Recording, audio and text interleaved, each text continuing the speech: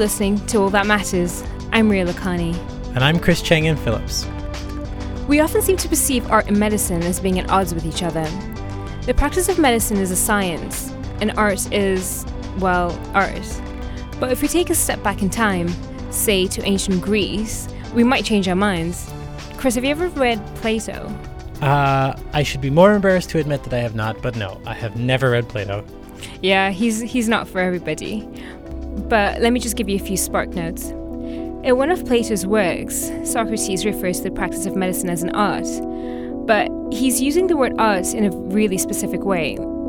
It's a seasoned skill, and it's directed towards some sort of good for the person who the art is focused on. So, medicine is an art for two reasons.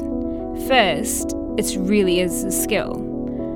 Not just anyone can do it.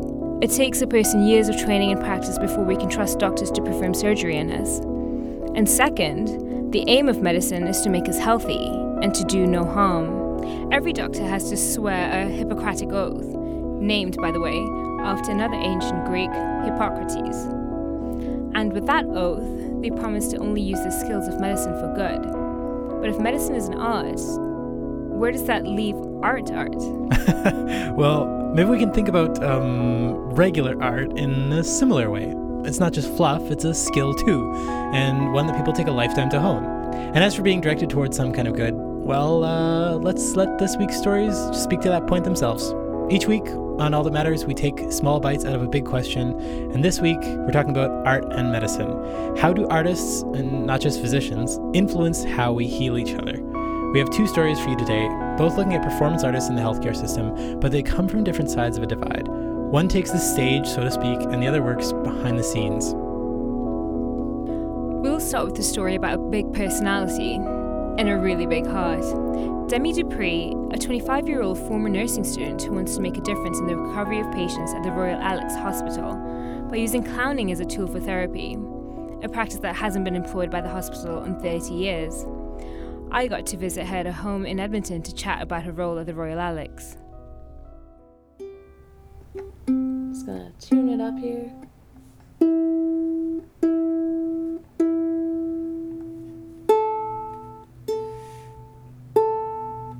Okay, so I'll play this song. I just make them up as I go, so.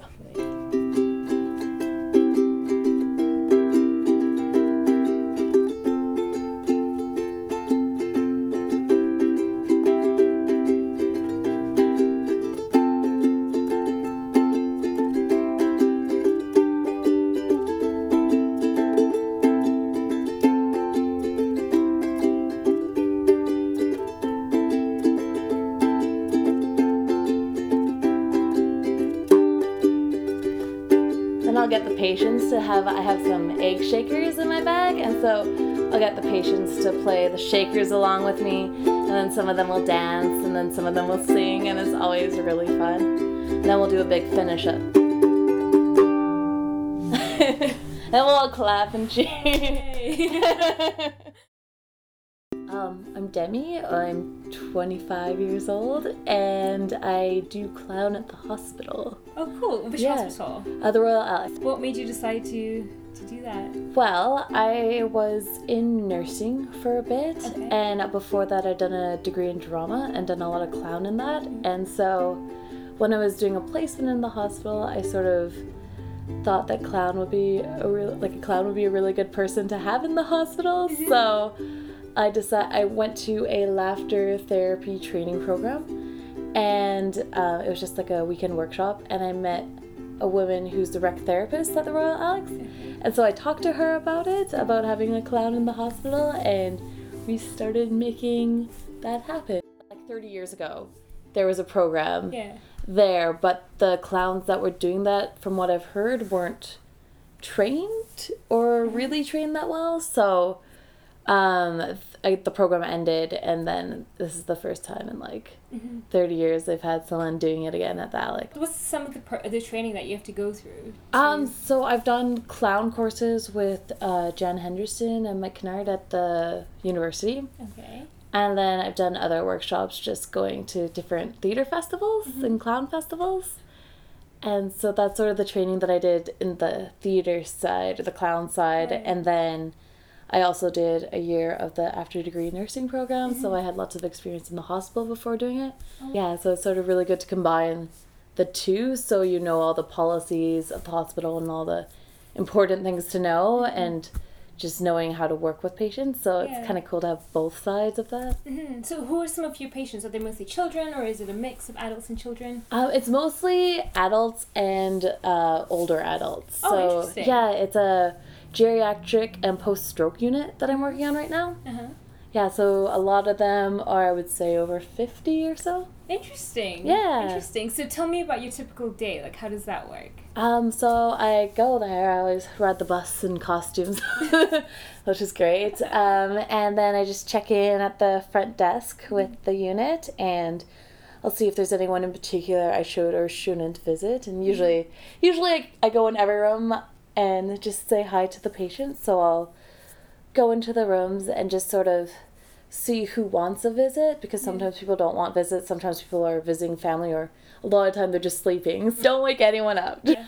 And then I'll just go in, and depending on the patient, what we do together is always different. I have a few tools that I bring with me. So I have my ukulele, so I've learned a few songs on that, and so I'll play that, and that's always probably the most popular thing. That and drawing portraits. I started drawing portraits of the patients when I go there, and they really enjoy that. When I go in there, I'm doing the clown thing, so I'm Razzle, so I'm this character, so the character Razzle always thinks that they're brilliant pieces of work and showcases them like that, and it's almost like it's a studio art piece, and then I give it to them to hang up, and they're just pictures of them, always capturing their smile, because they always start smiling when you do that, and it's so beautiful, because a lot of the time people won't be smiling in the hospital, but then you go there and start joking with them, and they're like, oh.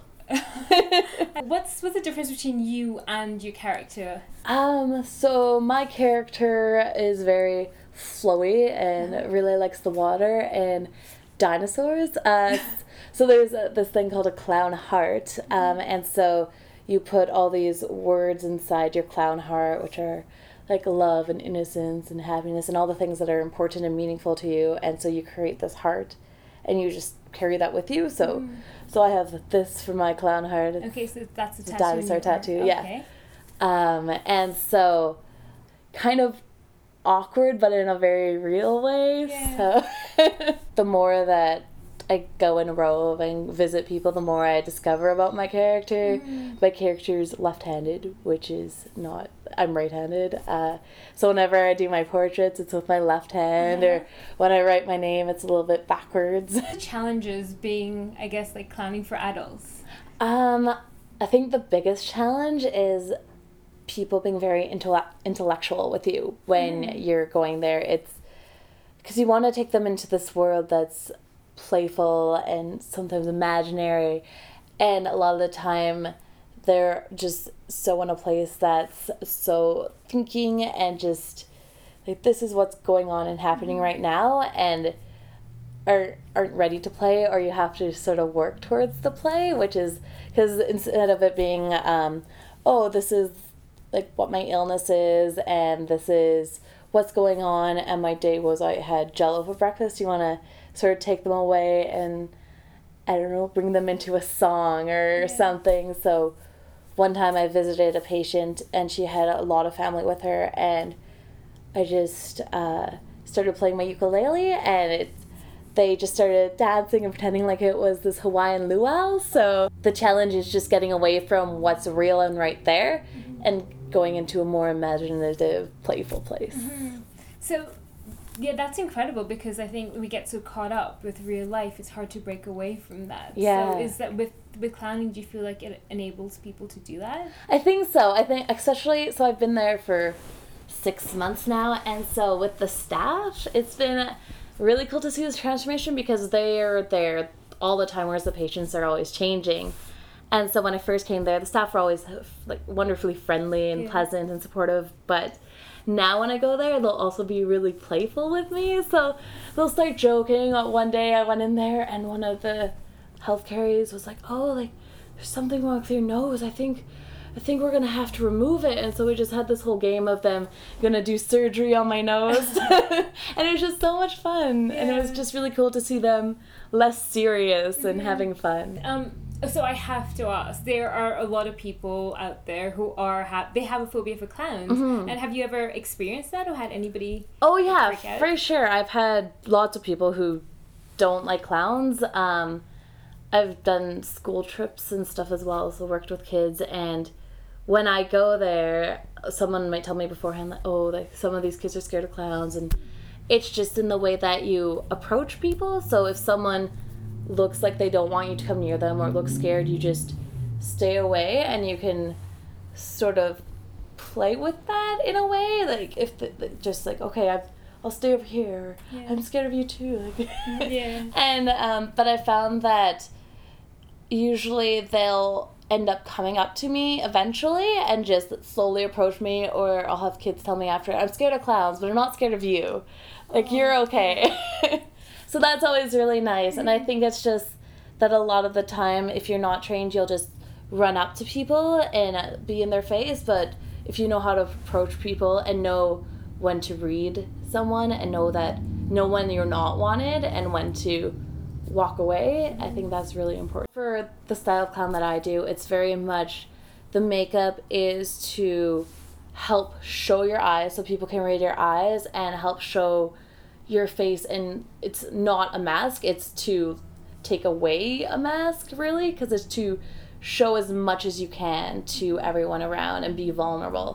How can art help science and medicine, in your opinion? Well, I think that it can make it so that science is less rigorous and more, art can be more helpful and not just abstract, and they can work together to just develop a new art science world where there's so many more possibilities. I think that it would be great if, well, for healthcare, to have more art in it, because I think that having the creative ways that art has, and also the like social skills and the social ability of art, I think having that mixed with the very practical healthcare can just sort of combine into a very welcoming and more connected environment between workers and patients. Why do you think there's been such a big gap between like 30 years, there hasn't been any clown therapy, to now until you've started it? Why is that? I think because it's a very hard thing to do with paperwork and just sort of showing that the skills that you have won't be disruptive, that they'll be helpful, and that and just getting through because it's something different. And I think that a lot of times it's hard to change ideas of things, and I think it's finding the right people who are interested in trying something new. And I hope that it becomes more and expands, but I think it's just a challenge to get through all the paperwork and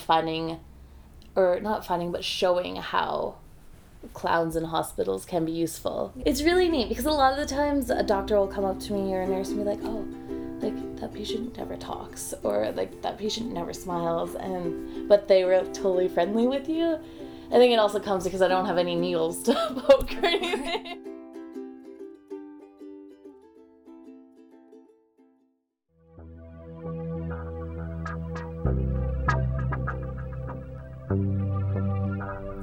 Thanks to Demmi Dupri for talking to us.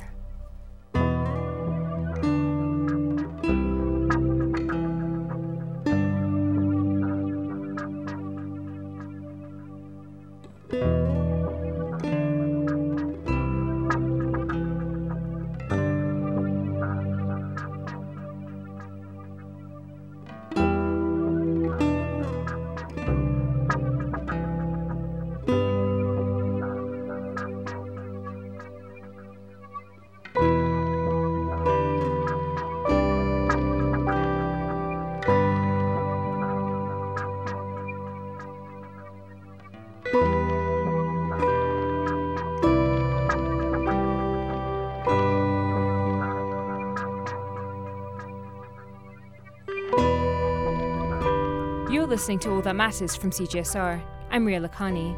And I'm Chris Chang-In Phillips. Each week on All That Matters, we take small bites out of a big question. Today, how do artists influence medicine? How do they play into how we heal each other?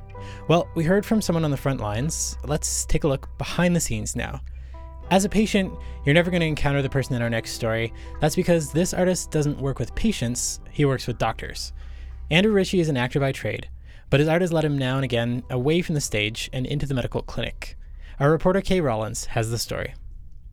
So, I want to start this story off with a clip from an episode of Seinfeld called The Burning, featuring Kramer, a slapdash eccentric played by Michael Richards. It's one of those really iconic episodes from this series, so if you're a Seinfeld fan, you'll probably recognize it. And are you experiencing any discomfort? Just a little burning during urination. Okay. Any other pain? The haunting memories of lost love. Kramer is sitting in a medical exam room surrounded by doctors in white coats. May I? Lights? The lights are dimmed, and Kramer pulls out a cigarette. Then, leaning back pensively on the exam table and dramatically furrowing his brow. Our eyes met across the crowded hat store.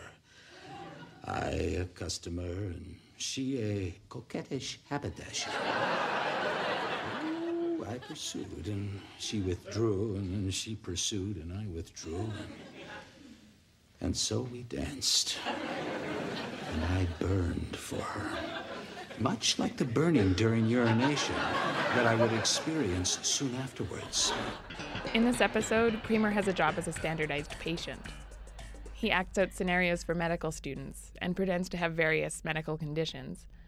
The object is, in theory, to train medical students in diagnostics and bedside manner.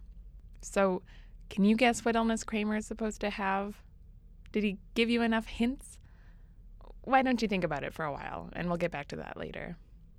Regardless, though, Kramer's performance is pretty silly, and it got me thinking, what is it really like to be a standardized patient? I talked to local actor Andrew Ritchie to find out. I'm Andrew Ritchie. I am an actor, director, improviser in Edmonton. Andrew also works as a standardized patient in town now and then. So I asked him, is it anything like what we see in Seinfeld? No, that's definitely a theatricalized version of it. What is a standardized patient?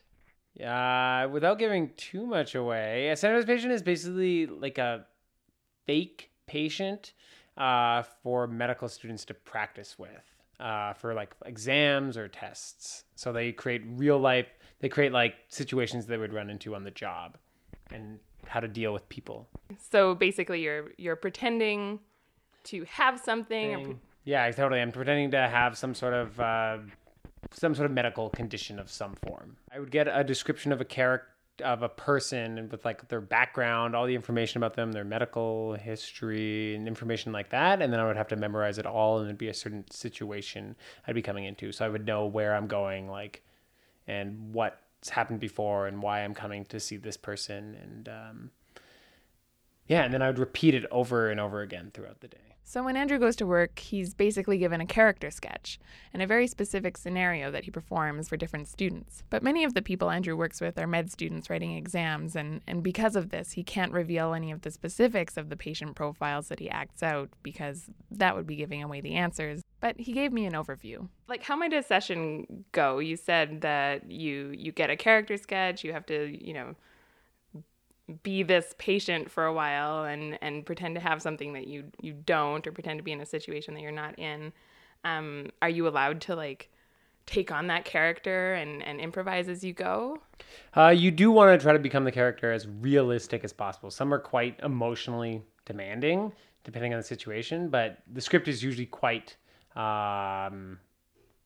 like full of detail. So any kind of improv you would practice on the professor ahead of time on like a dry run, and then you would try to like create the exact same performance every time, so every student is getting the same exam. So they want it standardized among all the patients, because I wouldn't be the only one playing the same character. There might be like 10 of us playing the exact same person, so they want all of us to be playing it exactly the same. So how does that work though? Like, the students must ask you different kinds of questions and you have to answer. I mean, every situation will be a little bit different. Yeah, people ask different information, and you want to make sure not to give anything away. If they don't ask the right questions, you're not supposed to prompt them in that way. You have to let the student make their own mistakes, and like, oh, like I might have failed that one. Like, oh well, like, it's not my responsibility to make sure they pass. Have you ever had that experience of like knowing that somebody did something wrong?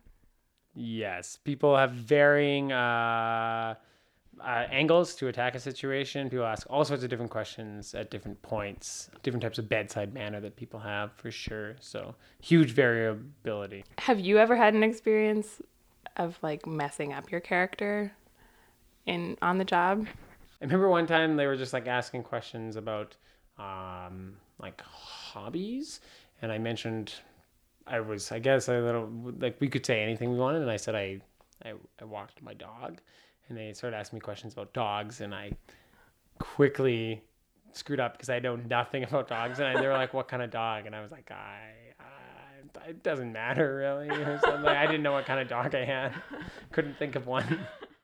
And this feels like a really like technical thing, but does it ever feel artistic to you? You know, how would it compare to other kinds of acting gigs that you've done? I don't find it very artistic, actually. I find it, because you can't, you're not necessarily identifying with the character and exploring it. Like, let us say I'm playing Hamlet. I might, like, try to find how I identify with that Hamlet, and how would I say this monologue, and how would I go about making the decisions that Hamlet makes.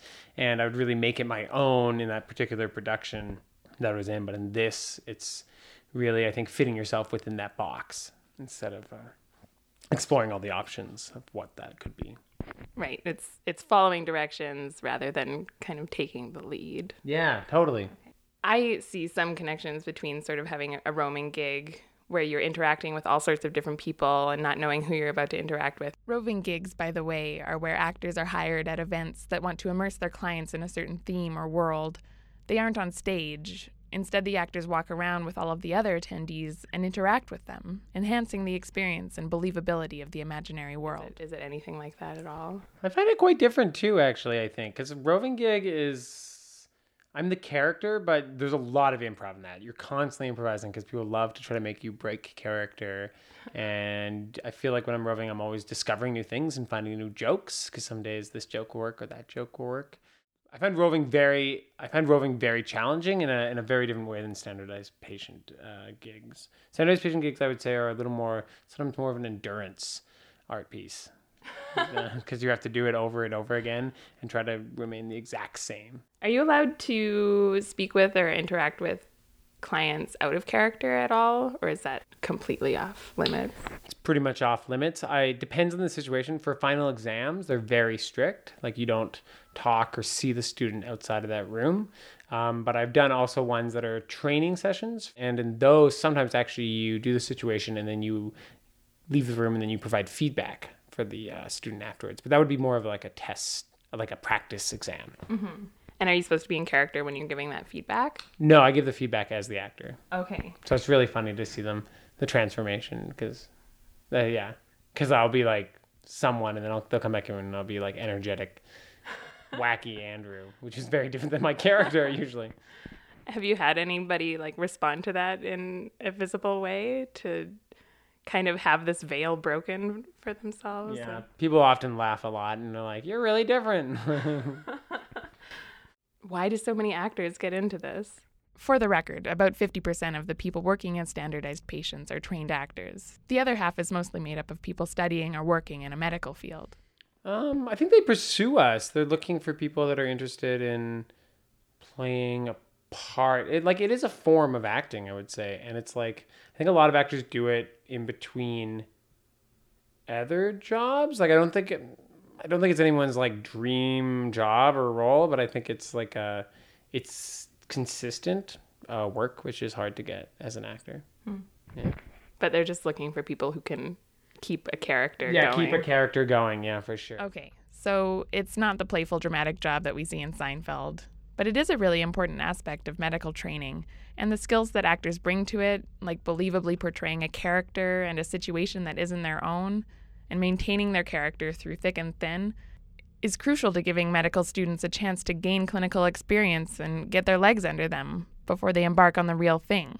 A standardized patient like Kramer probably wouldn't be very helpful in training med students. Could you guess what Kramer has? Much like the burning during urination that I would experience soon afterwards. Gonorrhea! Gonorrhea! Gonorrhea. That burning sensation of love. I don't know about you, but I think I'll stick to doctors trained by standardized patients like Andrew and his colleagues.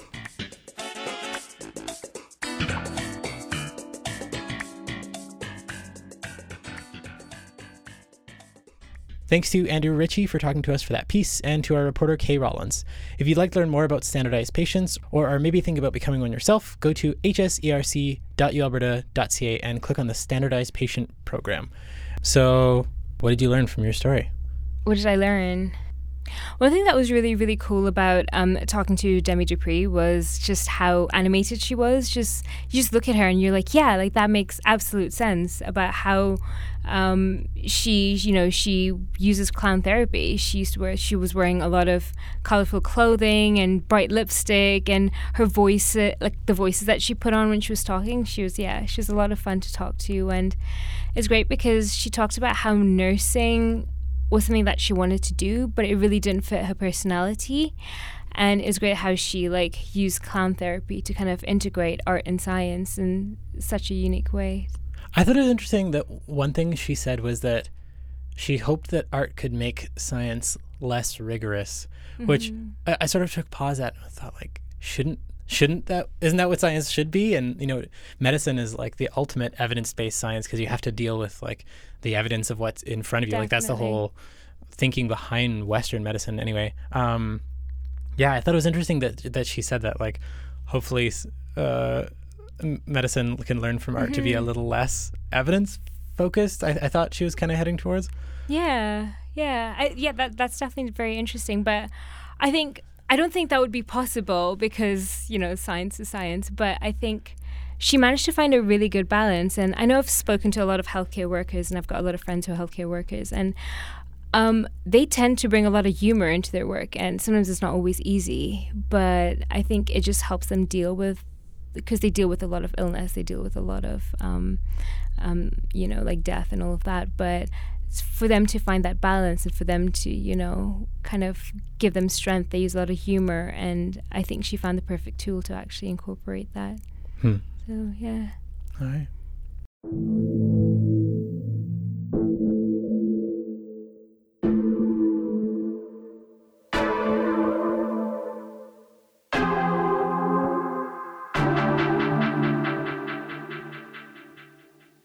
Well, that's all the time we have for this week in All That Matters.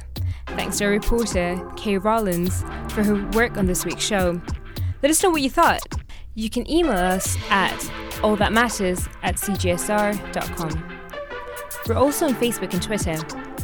And you can find our show online at allthatmatterscjsr.wordpress.com. All That Matters is a production of CJSR 88.5 FM in Edmonton. Our theme music is by Dokash Shiteru. Additional music by Arca. I'm Chris Chang-Ann Phillips. And I'm Maria Lakhani. Thanks for listening.